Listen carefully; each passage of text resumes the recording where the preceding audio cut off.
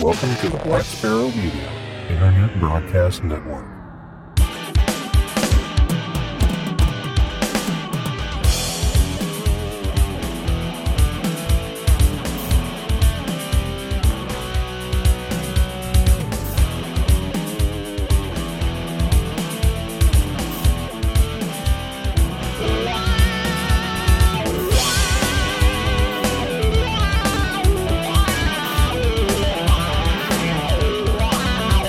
You are listening to Linux in the Ham Shack. LHS is a podcast about Linux, open source, and amateur radio for everyone.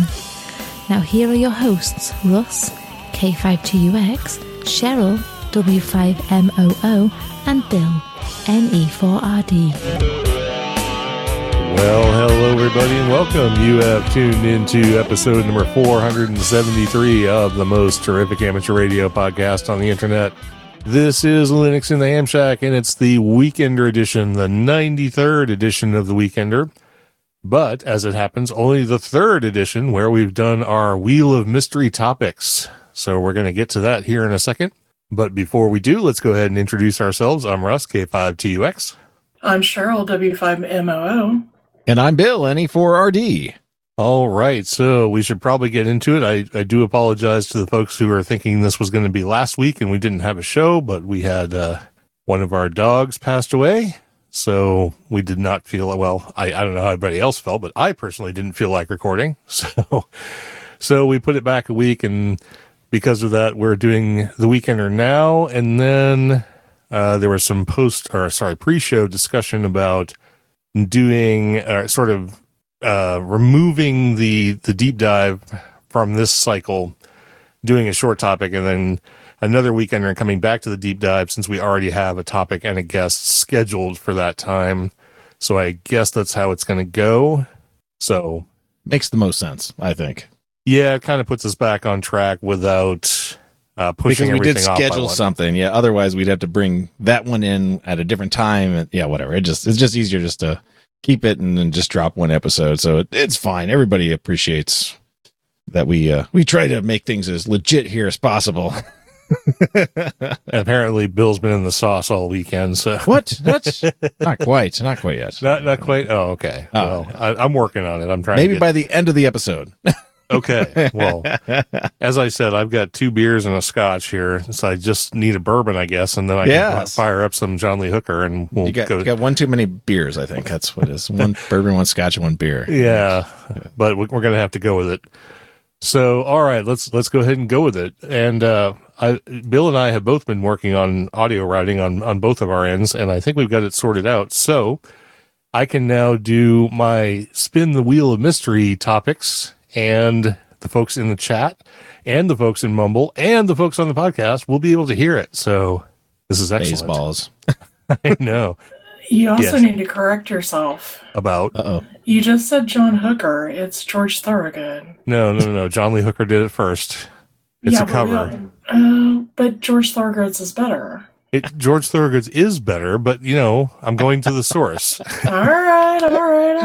So. One thing about George Thorogood's that I didn't realize until I listened to both of them back to back is a lot of the story in Thorogood's version is like all him. John Lee Hooker's version is really short.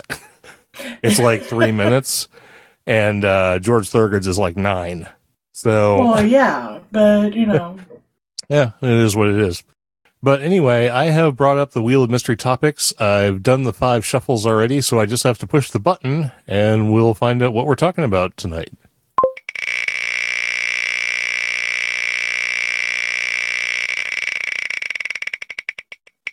All right, the topic it shows is kit building. Kit building. I know, we went from a couple of really weekendery type topics to something serious and amateur radio related. And I don't know what we're going to say about kit building in 15 to 20 minutes, but I guess that's what we're tasked with doing, so we should probably do it. I tell you what, I have built a couple of kits. I even put a video out on YouTube about it, which is the Sherry kit and the Brian kit. These are all-star nodes that are built onto Raspberry Pis. And those were fun. They're really easy. It just required some intermediate level soldering, especially the Brian kit. But I did find them really fun. And if you're into that kind of thing, you can usually save yourself some money doing kit building because, you can order a kit and they'll basically just send you, they'll throw a bunch of parts into a bag, throw it in the mail, and you get it. And then you have to put the thing together. So if you're into that kind of thing, it's a lot of fun. I did enjoy the ones I did. And I even built a TNC cable for a MFJ packet TNC way back in the 90s. So that's the sum total of my kit builds. I've done 3. So, so as you can tell, I am not a super big kit builder, but what do you think about kit building? Oh, it's definitely a fun thing to do. I have built a few different things here. I have built the K1EL wind keyer.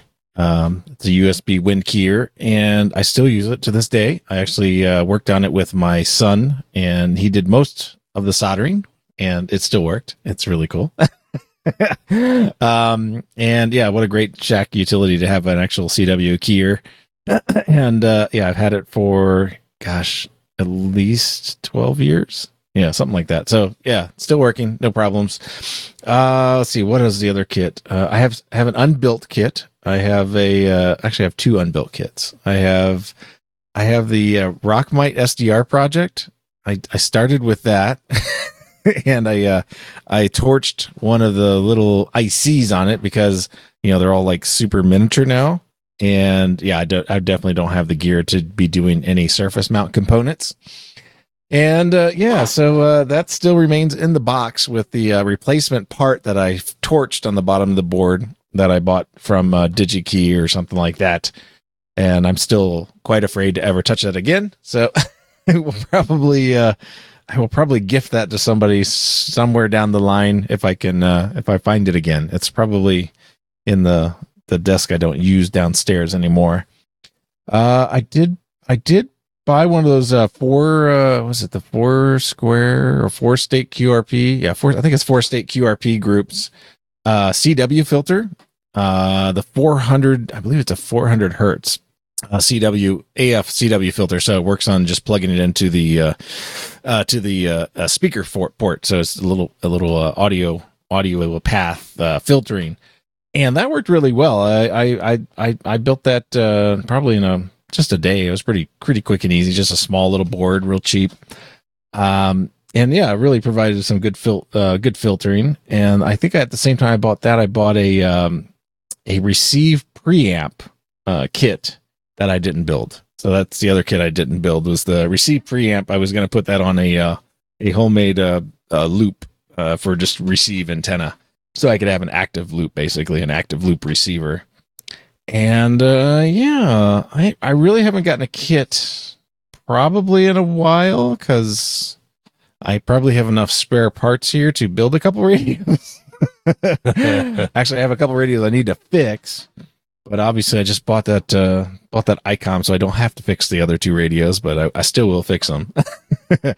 Yeah, I can't think of anything more to say with the kits. I mean, I used to have a Keith kit. Does that count?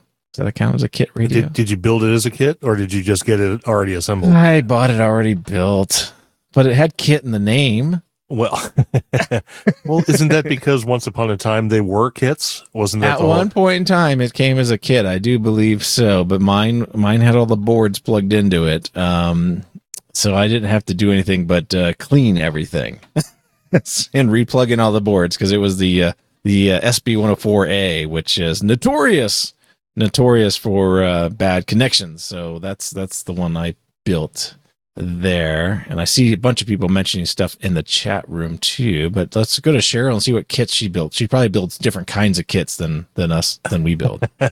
Yeah, I'm curious how this answer is going to go. Gotta be like a cake kit that you've done before, like a certain design kit that you probably have kinda done. Yeah, I've actually used like shaped cake pans, like Garfield or Strawberry Shortcake or something like that, Mickey Mouse. I've made cakes out of those. So, and it one of them actually did come with the different cake tips you needed and all of that. So I guess in a way that was a kit. Well, you're So- you're also doing an adult paint by number watercolor. That's a kit. That was a kit, yeah. We do in the craft class that I teach every month. We do a lot of kit type stuff. I buy the kits ahead of time, and people assemble Christmas ornaments, or they do the paint by numbers, watercolors or whatever. So, yeah, my kits are a little different though. So, I don't get involved in. Yeah, they're still kits. I just don't get involved in the computer aspect because I tend to blow stuff up when I do. Well, that's generally how it happens in my life here too. So Yeah. Right. There's been a couple of times that Russ has went, "What the hell have you done?" Because I've touched something, and because I have a natural electrical personality, I guess we could say, I have like trashed motherboards and everything else. And he's just like, "What the hell happened? don't touch that anymore." And I'm like, "Okay." So To go back to our grounding and bonding discussion, yeah, apparently I need to work on that. So, yeah. there's Yeah. several kits mentioned in the chat room, as Bill has already said, and we'll put links to those in the show notes because there's stuff from Halibut Electronics about satellite communication kits. There's QRP kits from the QRP guys, a power strip kit for building a power strip from a kit. That sounds kind of cool. And kits from tapper.org. That's the Arizona something. You talked to the Tapper guys down at Hamvention. yeah, we're supposed to hook up with one of them to do an interview. I should reach out, find out what the status of that is. I think that was one of those guys, Dana or somebody. Can't remember. Yeah, Tucson yeah, so Amateur or something. Yeah, Tucson something. Papa Roach. Tucson Papa Roach. Making sure Papa the Roach. Doonesbury. Yeah. Yeah, Tucson Amateur Packet Radio. That's what There we go. There you go. Now we can Google-fy all this fancy stuff. Yes. So Tapper. Yeah. I kind of enjoy the kit building. The thing that bothers me about it is my own inadequacy when it comes to soldering. I never really took a class or anything, so I'm self-taught, and apparently I'm a shitty teacher. So, Well, your teacher day drinks, right? So Well, yeah. yeah, he doesn't day drink as much as he used to in his youth, but Still got them skeletons in the closet, but building the Sherry kit and the Brian kit, the Brian kit was a nightmare because of having to work with the 888, the Baofeng 888, because I think that's mostly a surface mounted board in there, and I had to do things kind of manually, and so that was a nightmare. But the Sherry kit, which is the pre-built one, which contains a module that plugs in USB to a Raspberry Pi for doing All-Star, or Ham VoIP, which is what I'm doing with it. That one went together really well. So it uses that, the ATA8 something radio board, that widely used radio board, which I'm sure somebody is Googling already frantically. So Not me. yeah, not me either. So we'll have to leave that one up to Cheryl. But I find it fun, other than my own inadequacy when it comes to putting stuff together. But when it comes to like serious kits, like if I was going to build a radio or, a transceiver or something like that, I kind of just like to have it shipped to my door and not have to worry about it. Yeah, I mean, I looked at that U-Bit X because it looked like, it's more modular than kit. Mostly everything is like, I think it does pre-wound toroids and stuff like that. And a couple other things, like all the surface mount components already attached or something. And like that's a level I could go into too. I don't really have anything to do reflow for soldering, so I don't have that capability. We did try doing we repurposed a toaster oven to do some reflow work, and just didn't really have any success with it. I mean, I even had like a thermocouple in there to monitor the temperature and all this other stuff. But yeah, I think I need maybe a better toaster oven to do a full reflow kit. So yeah, I'm kind of hesitant if there's a lot of surface mount stuff beyond just like caps and resistors. As soon as you hit an IC, it's just, I'm out of there. No. Yeah. Tony says you need a convection toaster oven. Apparently that's the trick. The convection toaster oven. I believe that's the one with the fan, right? Is that the difference? We have one of those. So I can do surface mount now. It just becomes automatic. If I have a convection toaster oven, I instantly know how to reflow boards. Is that how it works? Apparently that's what Tony says. Yep. Okay. Well, that's great. That's good to know. Just don't use it for cooking ever again. Maybe that's why I can repurpose a spare air fryer I have for. Will that work too? That's sort of a convection oven, right? Yeah, that's definitely a convection oven. I don't know how. I mean, why wouldn't it? It's what's the typical heat to melt solder for a surface mount board? I think it's like 250 or something stupid. It's not hot. It's not super hot. Yeah. Oh yeah. Well, I mean, obviously a toaster oven, or if a toaster oven can handle it, then a air fryer certainly could. So an air fryer might actually be too aggressive. Oh, you think so? Maybe. Well, because it has a temperature, it has a thermocouple in it too, so it should be a little bit better. Too much airflow. That's what it says. 400 degrees Fahrenheit is what your target is. Yeah. So maybe if I muffle the fan. I gotta find some use for the stupid air fryer because my big oven does, my big range oven already does air frying, so I don't have a purpose for this thing yet. So sitting in my garage staring at me all sad. So but I think you can get into kits building easy, and there's a lot of like sort of hybrid kits that are sort of pre-built, and I think it is fun because it's like you can build something that you use. And obviously you're using your Sherry kit and your Brian kit and stuff like that. And I'm using my K1EL. So, I mean, they're very, as long as you're building something you're going to use, I think is a great way to go. I mean, I didn't buy that because I wanted to save money either. I just kind of bought it because it looked cool and I thought it would be a neat project, and it didn't look very hard to do. So, I think that's the key is, as soon as it's too hard to do, I think, I don't know, it just definitely a turn off for me. Yeah, you get a couple of side benefits too, though. You also learn a lot about electronics just from putting stuff together. You can see how traces work and how different components fit together and how, electron flow works and all that. Plus, you get a sense of satisfaction of having done something and assembled it with your own two hands as opposed to just buying it out of a catalog or whatever. So I think there's something to be said for it for sure. Yeah, absolutely. All right. Do we have any other comments from the chat room about kit building? Any other like really cool kits that folks have built, or any other comments you want to make? I think we've actually kind of hit right the nose on time for this topic this time instead of like rambling on as we usually do. But and I'm kind of glad we got chosen an amateur radio topic or a technical topic instead of something weekendery, because it seemed like it was kind of heading in that direction. But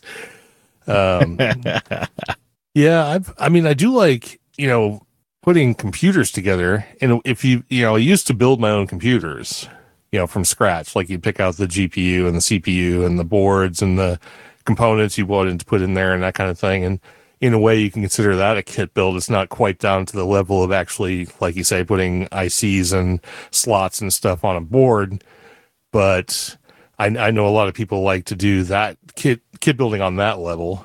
So, that's pretty cool. And a lot of experimental musicians build their own music devices. I don't know what you'd call them, synthesizers and things like that. So that's all cool too. Oh, so. Yeah, I have built a little synthesizer kit too. I forgot about that one. What the heck was that called? I don't even know how to look it up. It was really cool. It was really tiny and it worked really well. My son and I built that one too and played around with it. Did you have that little electronics kit when you were growing up? It was like red and it had a yellow board and it had all the components on it with little spring-loaded terminals and the. No, I didn't really do many electronics when I was growing up. I was fearful of it because my brother used to tear apart every electronic thing I owned and never could put stuff back together. So, I was kind of fearful of getting to the realm of him where he would tear something apart and not put it back together. And I didn't want to tear anything apart and not be able to put it back together. So I kind of stayed away from really messing with stuff until I got into building antennas and stuff like that. Then it got more interesting to kind of get involved in the electronic side. I'll see that person who tore apart stuff and could sometimes put it back together. That was me. Yeah, he would tear apart like just working stuff, which never made any sense to me. There was nothing wrong with it. Now it doesn't work. Come on. Oh, I was kind of Russ there. does that too. I'm sort of there. I know what that's like. So. Let me see how this works. Oh yeah, that's cool. Well, let me see how this used to work. Yeah, exactly. Yeah. I have successfully put things back together too. I haven't broken everything I've taken apart. So No, you've actually done a really good job with the carpet shampoo the couple times you had to take it apart. Although the last time you're like, nope, screw it, let's just buy a new one. So yeah. Oh, and you do great at putting IKEA furniture together. That is the ultimate in kit building. Well, that's true. That's like every man kit building right there. It's like an Allen wrench and a stuff in a flat pack. That's I'm sure 80% of the people who listen to this podcast have done that at least once. And I still to this day remember putting that armoire together and thinking I'll never do that again. So yeah, cussing me every other breath while you're at it. So yes, but I also modified it. I made a kit for a kit out of that IKEA book. You did. So you did, and I absolutely love it. So yeah, I do have some talents, I guess. I don't know. Too bad one of them's not podcasting.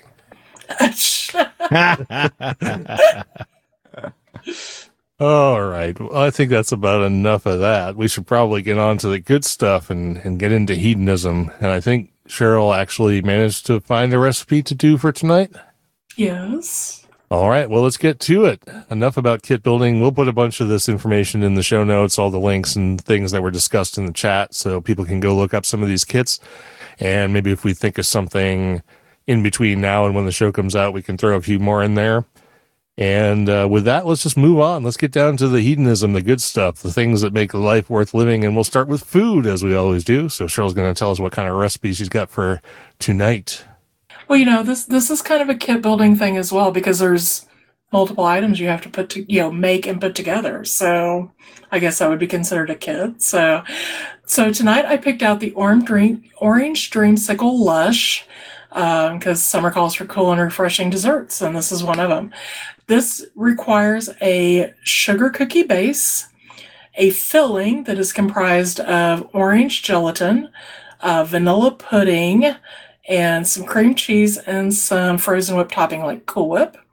And then on top of it, the whole thing, you put some canned mandarin oranges. So, and of course, the recipe is a little long and convoluted. It's not really that hard, but I will have all the instructions in the show notes for you. And then for my mixed drink corner, I decided to carry on with the orange thing.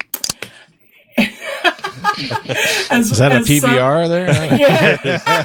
That is not a PBR. So. That's a Schlitz if I ever heard one. Come on. Wow.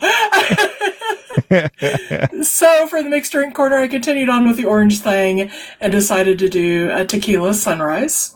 And for that, you need tequila, orange juice, some grenadine, some ice, and garnish of cherries or oranges or whatever you want. And there's additional instructions and ideas in the directions for this. So check that out as well. And of course, all of this will be in your show notes. So, all right, very good. I thought when you started with the orange dreamsicle lush or whatever you call the thing at the top, that you were that was a drink until I started reading down. It's like no, and I wanted to continue on with the orange thing. So that's the reason why I picked the tequila sunrise. So although there's instructions on how to use blackberry to make it a tequila sunset, blackberry brandy, excuse me, or vodka for vodka sunset, or Malibu coconut rum. So, well, doing that, you're just ruining Bill's favorite cocktail. So, whatever. So, you can add a squeeze of lime to it to make it a little more tart. Add some orange, or add some Cointreau to it, or triple sec or whatever to make it a little more orangey. So. I found the kit that I built, the Nubliphone, the Nubulophone. The Nebulophone. What's the Nebulophone? That was a little synthesizer kit project. Basically, you could program it with an Arduino. Oh, interesting. Okay. Yeah, it was kind of cool. It was a neat little build. Apparently, you can't get them anymore. Huh. Probably eBay it for $1 billion. Got an exit plan. There we go. Or $1.99, one of the others. Oh, Yeah. well. Could only dream, right? You know? Yeah. It is a fun little kit, though. It's pretty fun. It has I little think it keys is. on it, right? Those are like little touch pads. It's or pads, something? little Yeah. pads, yeah. And you use that wand to basically touch it, yeah, to create the short. Yeah, it's a pretty fun little project. It still works. It runs off of a 9-volt battery. What's it? How do you get the audio out? Does it have a little speaker? Yep. It has a 1/4-inch jack. Oh, cool. Yeah, like I could probably plug it into this board if I can go find it. It's somewhere in the house. I'll bring it out next time we do a weekender and use it as some weird spooky music or something. Oh, that'd be cool. I like it. All right, very good. Well, I'm gonna take a departure from my normal drinks for tonight and talk about beer. We were out of town last week, and I went and got some local beer from the Lou, and they're both. I got 2 beers here. I cracked one open. I don't know if that'll make it to the final edit, but everybody who was listening to the live show heard it.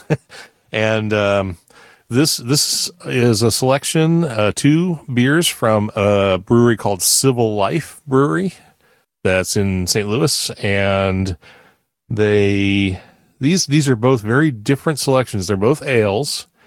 The first one is called Angel and the Sword, which is kind of a cool name for a beer, I guess, or an ale.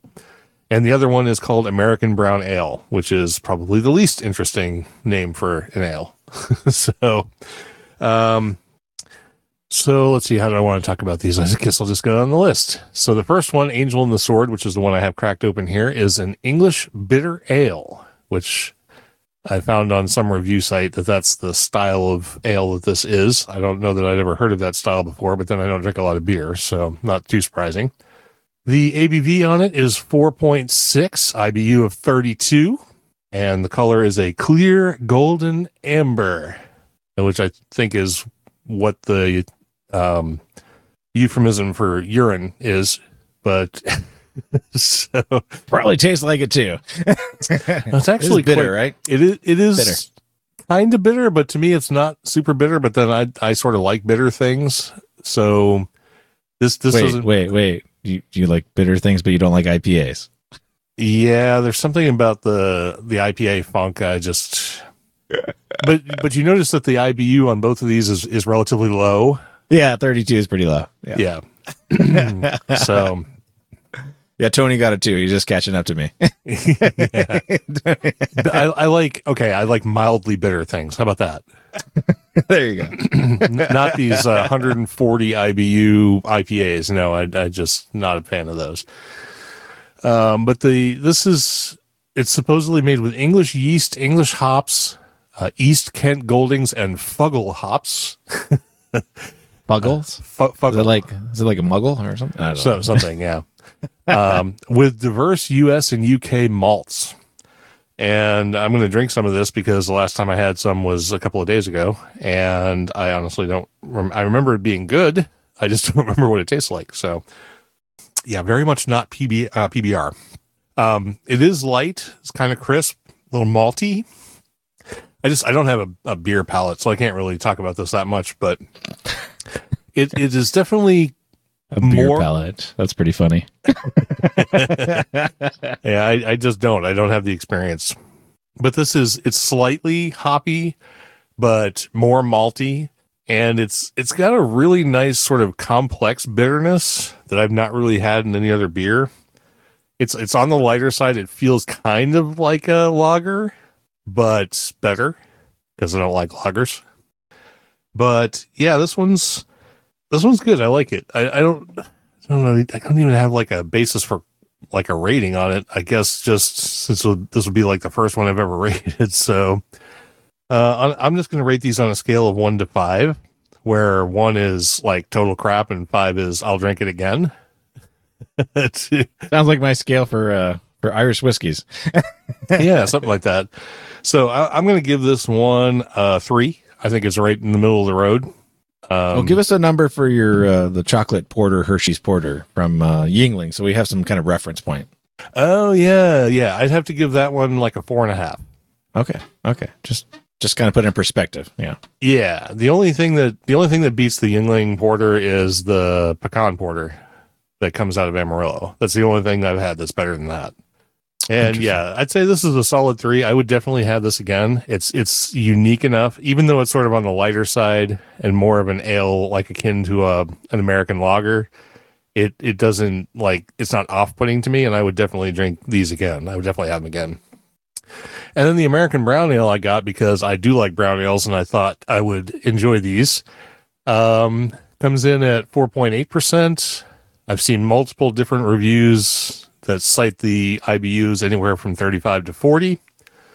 You know, it's a brown ale, so it's brown. So easy enough. And the only thing I could find is that it was a blend of American hops and American grains. It didn't get into the nitty gritty on the American brown. Apparently it was the first beer that Civil Life Brewing actually created. And it is good, but it is definitely not as good as other brown ales I've had. So I would. What would you pick as a good brown ale? A good brown ale.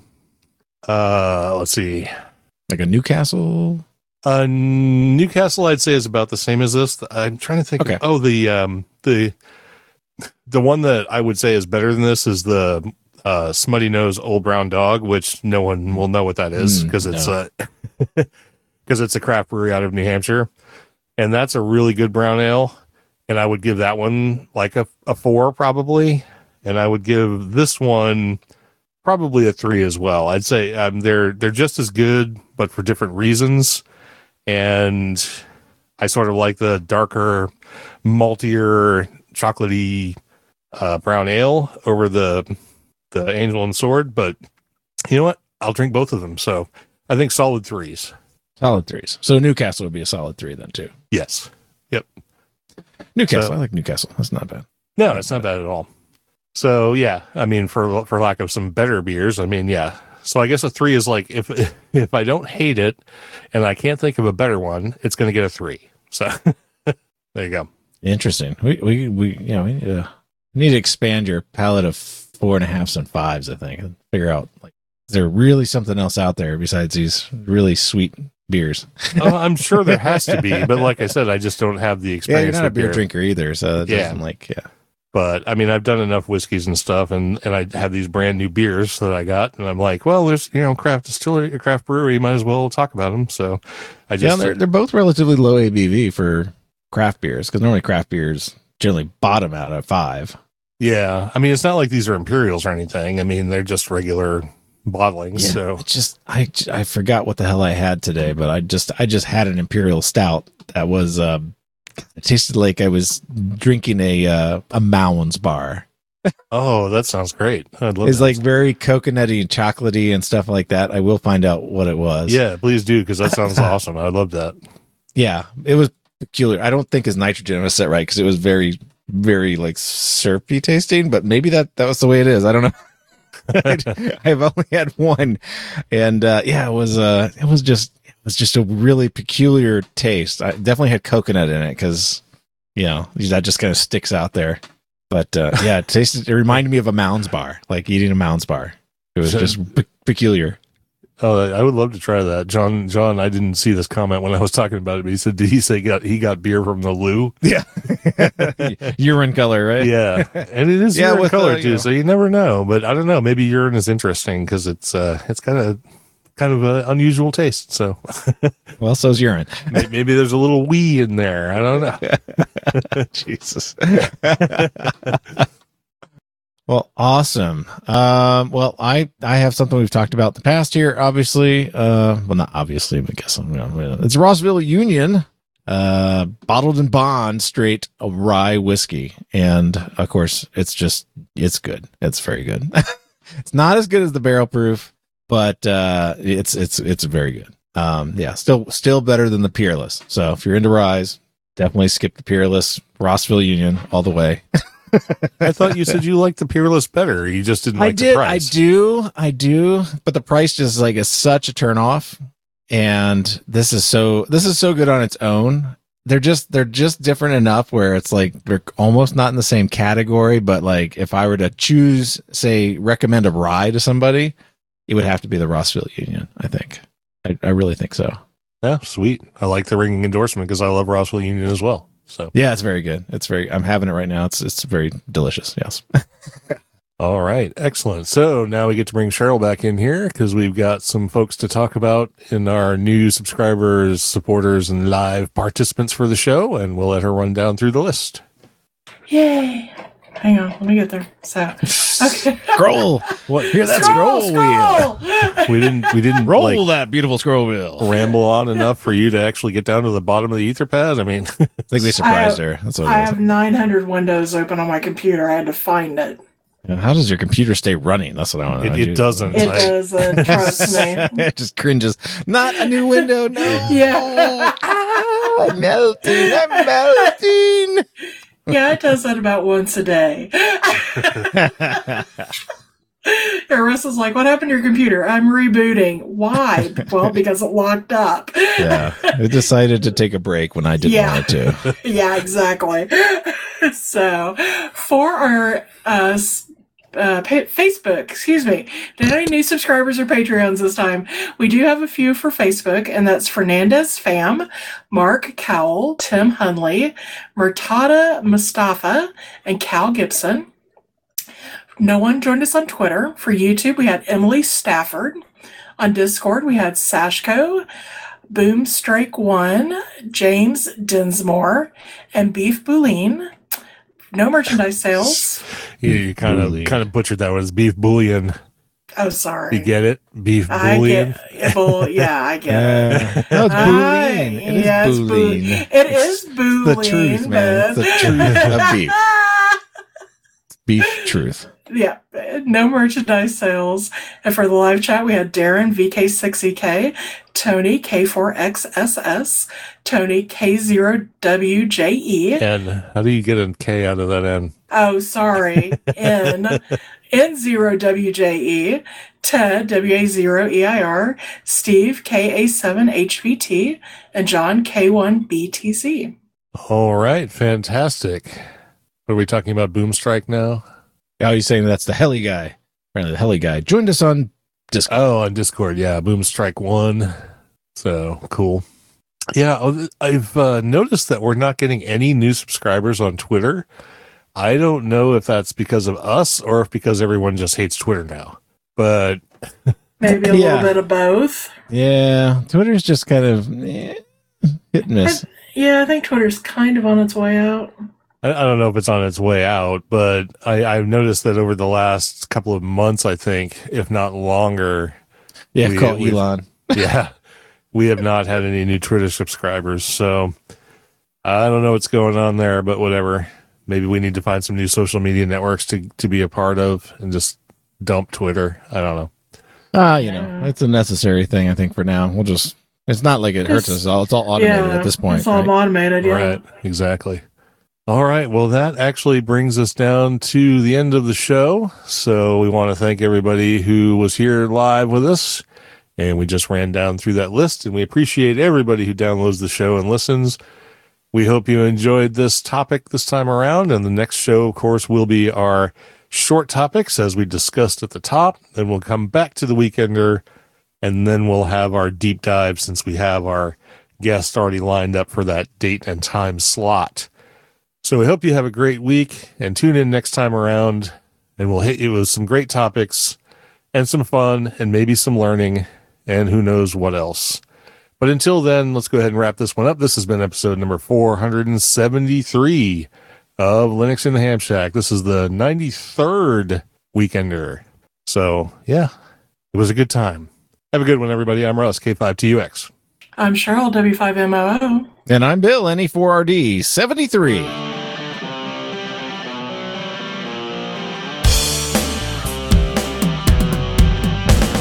Thank you for listening to this episode of Linux in the Ham Shack. LHS is a community-sponsored podcast. Our website is located at lhspodcast.info. You can support the podcast by visiting the LHS Patreon page at patreon.com/LHS Podcast, or by using the contribute list on the homepage. We have a presence on Discord, Facebook, IRC, Twitter, and YouTube. You can also drop us an email at info@lhspodcast.info or leave us a voicemail at 1-909-LHS-SHOW. That's 1-909-547-7469. Visit the online LHS merchandise store at shop.lhspodcast.info for fun and fashionable show-themed merchandise. Until next time, remember to always heed your hedonism.